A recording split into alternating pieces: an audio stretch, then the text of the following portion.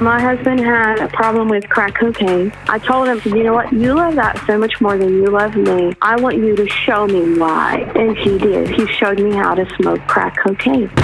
Real life starts now. This is Real Life Radio Show with Lay. I felt alone. I felt lost. I felt scared. Real stories. I was so desperate in living such a dark and callous life. Real people. I was thinking there was no purpose for my life. There was no reason for me to be here. Real problems. I told my dad, if you try to take these drugs, I'm going to kill you. One solution. God. Hope is a person, and his name is Jesus. And now your host, Lay. Hi, this is Evangelist Anh. Welcome to the Real Life Radio Show, where we're going to talk to real people who had real problems but found answers in a real God. Today, we're going to talk about codependence and how that can really play out negatively upon someone's life. Codependency is when someone has low self-esteem, they find themselves overly getting their emotional needs met by other individuals and relationships. Codependent relationships tend to lead to very unhealthy relationships because insecurities of losing relationships can lead to putting up with certain behaviors that are unhealthy and always trying to save someone despite the harm that is brought to the codependent. Does that sound familiar to anyone? Well, we'll be interviewing Darla Deleon, who grew up with codependence with her dad and later on her husband, and then was able to overcome that through her faith. Darla, welcome to the show. Oh, thank you so much. I'm so excited to be here and share what God's done in my life. Well, we are excited to hear what God has done in your life, Darla. And so I understand that the unhealthy dynamic of codependency started with your alcoholic father. Tell us about how that affected your school life.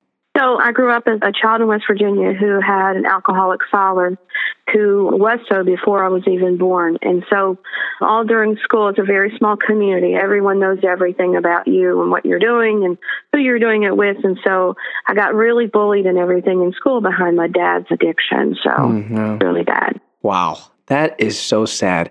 And it would make sense why you would live to maybe even deny your dad's alcoholism or even defend it.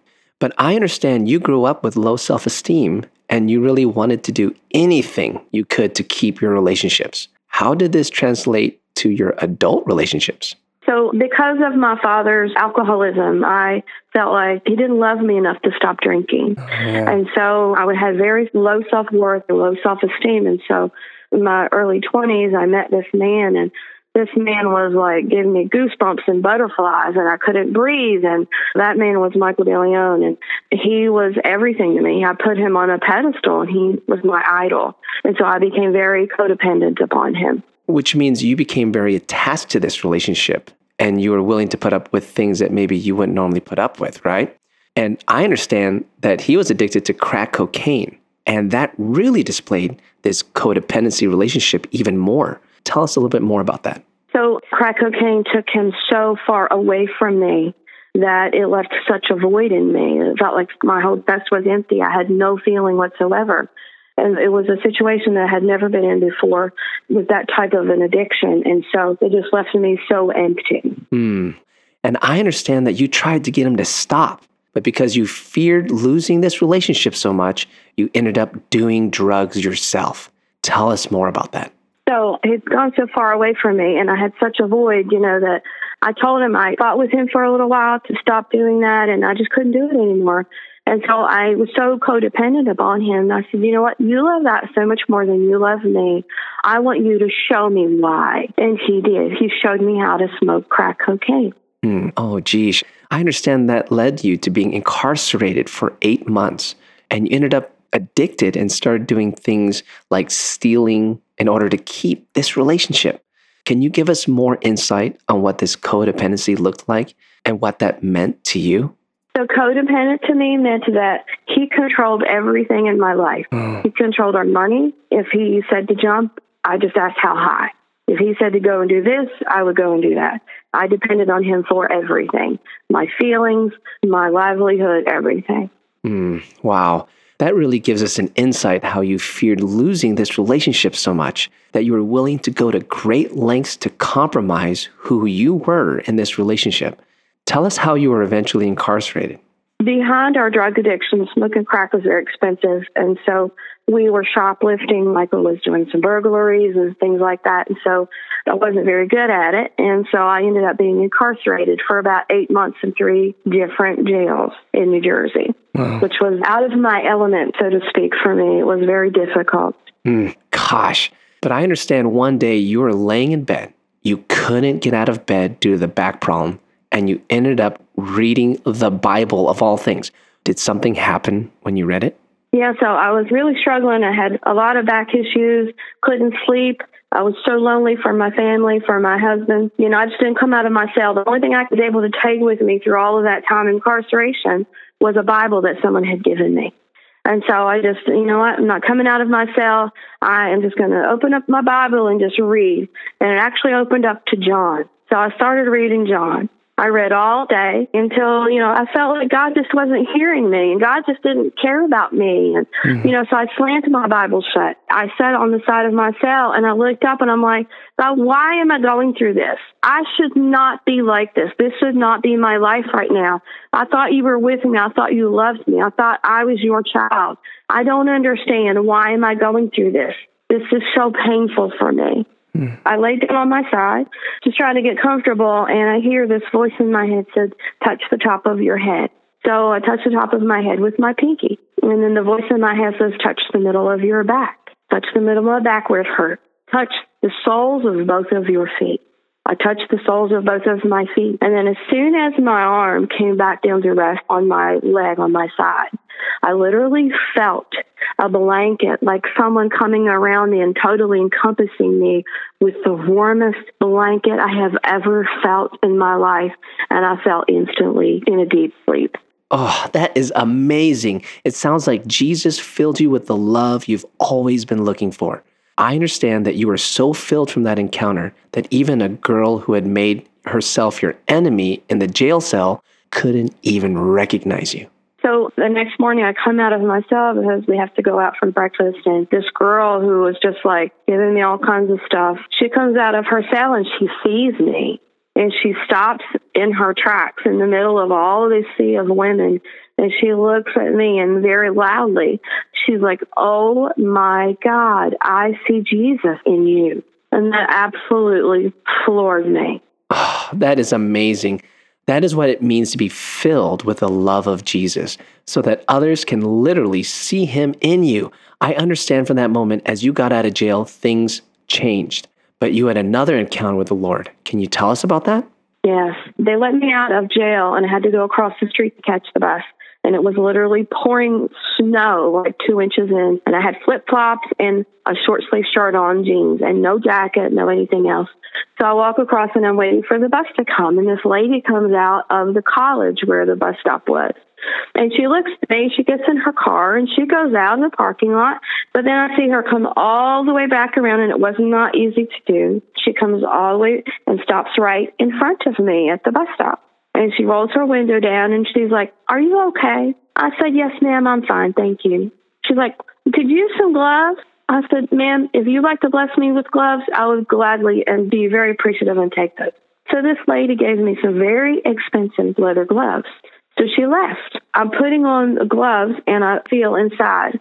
The lady had put a $20 bill inside of one of those gloves.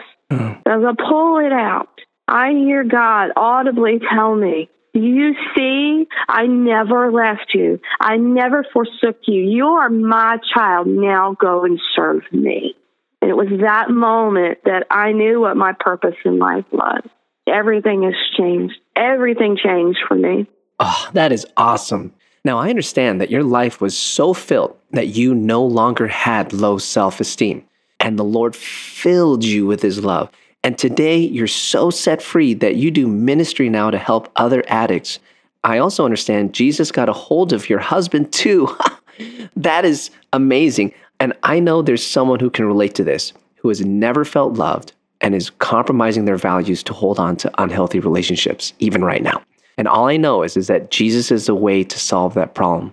Darla, thanks so much for being on our show. Thank you. Hang on. I'll be right back right after the break. Hey everyone, As an evangelist, I'm really into changing people's lives with a powerful message of the cross. Do you know people are getting set free from drugs, addictions, and internal anguish by the power of the Holy Spirit working through our show? Will you ask the Holy Spirit if He wants you to partner with us financially? Every donation will help us to reach 1 million more people. Think of it. 30 people giving $100 a month will bring this show in front of 1 million more people. Will you help me to get to one more city in the U.S.? You can give by going to awakeningthenations.com.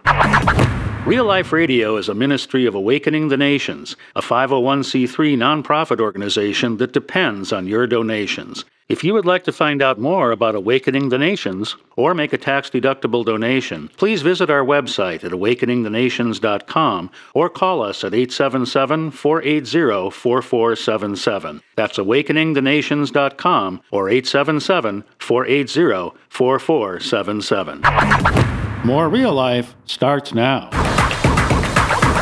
Welcome back to the show, where we're going to go deeper into what you just heard. So what are you thinking about this? To me, it's kind of sad. Because here's a girl who is codependent, but basically that means she's simply looking to get her value from other people. It's interesting that by not getting love from her father, and therefore having a void in her heart, she was looking to get that from a man or from other people. She became dependent upon a man who was doing illegal activity, stuff that maybe she would say no to, but she couldn't because she was codependent. She joined the illegal activity. And I think there's someone who can relate to this. Sometimes maybe you find yourself in a relationship where things are happening and that you aren't necessarily comfortable with, but you go along with it because you feel like, you need those relationships. You need what those relationships bring. Maybe your emotional needs and desires, or you don't want to be rejected.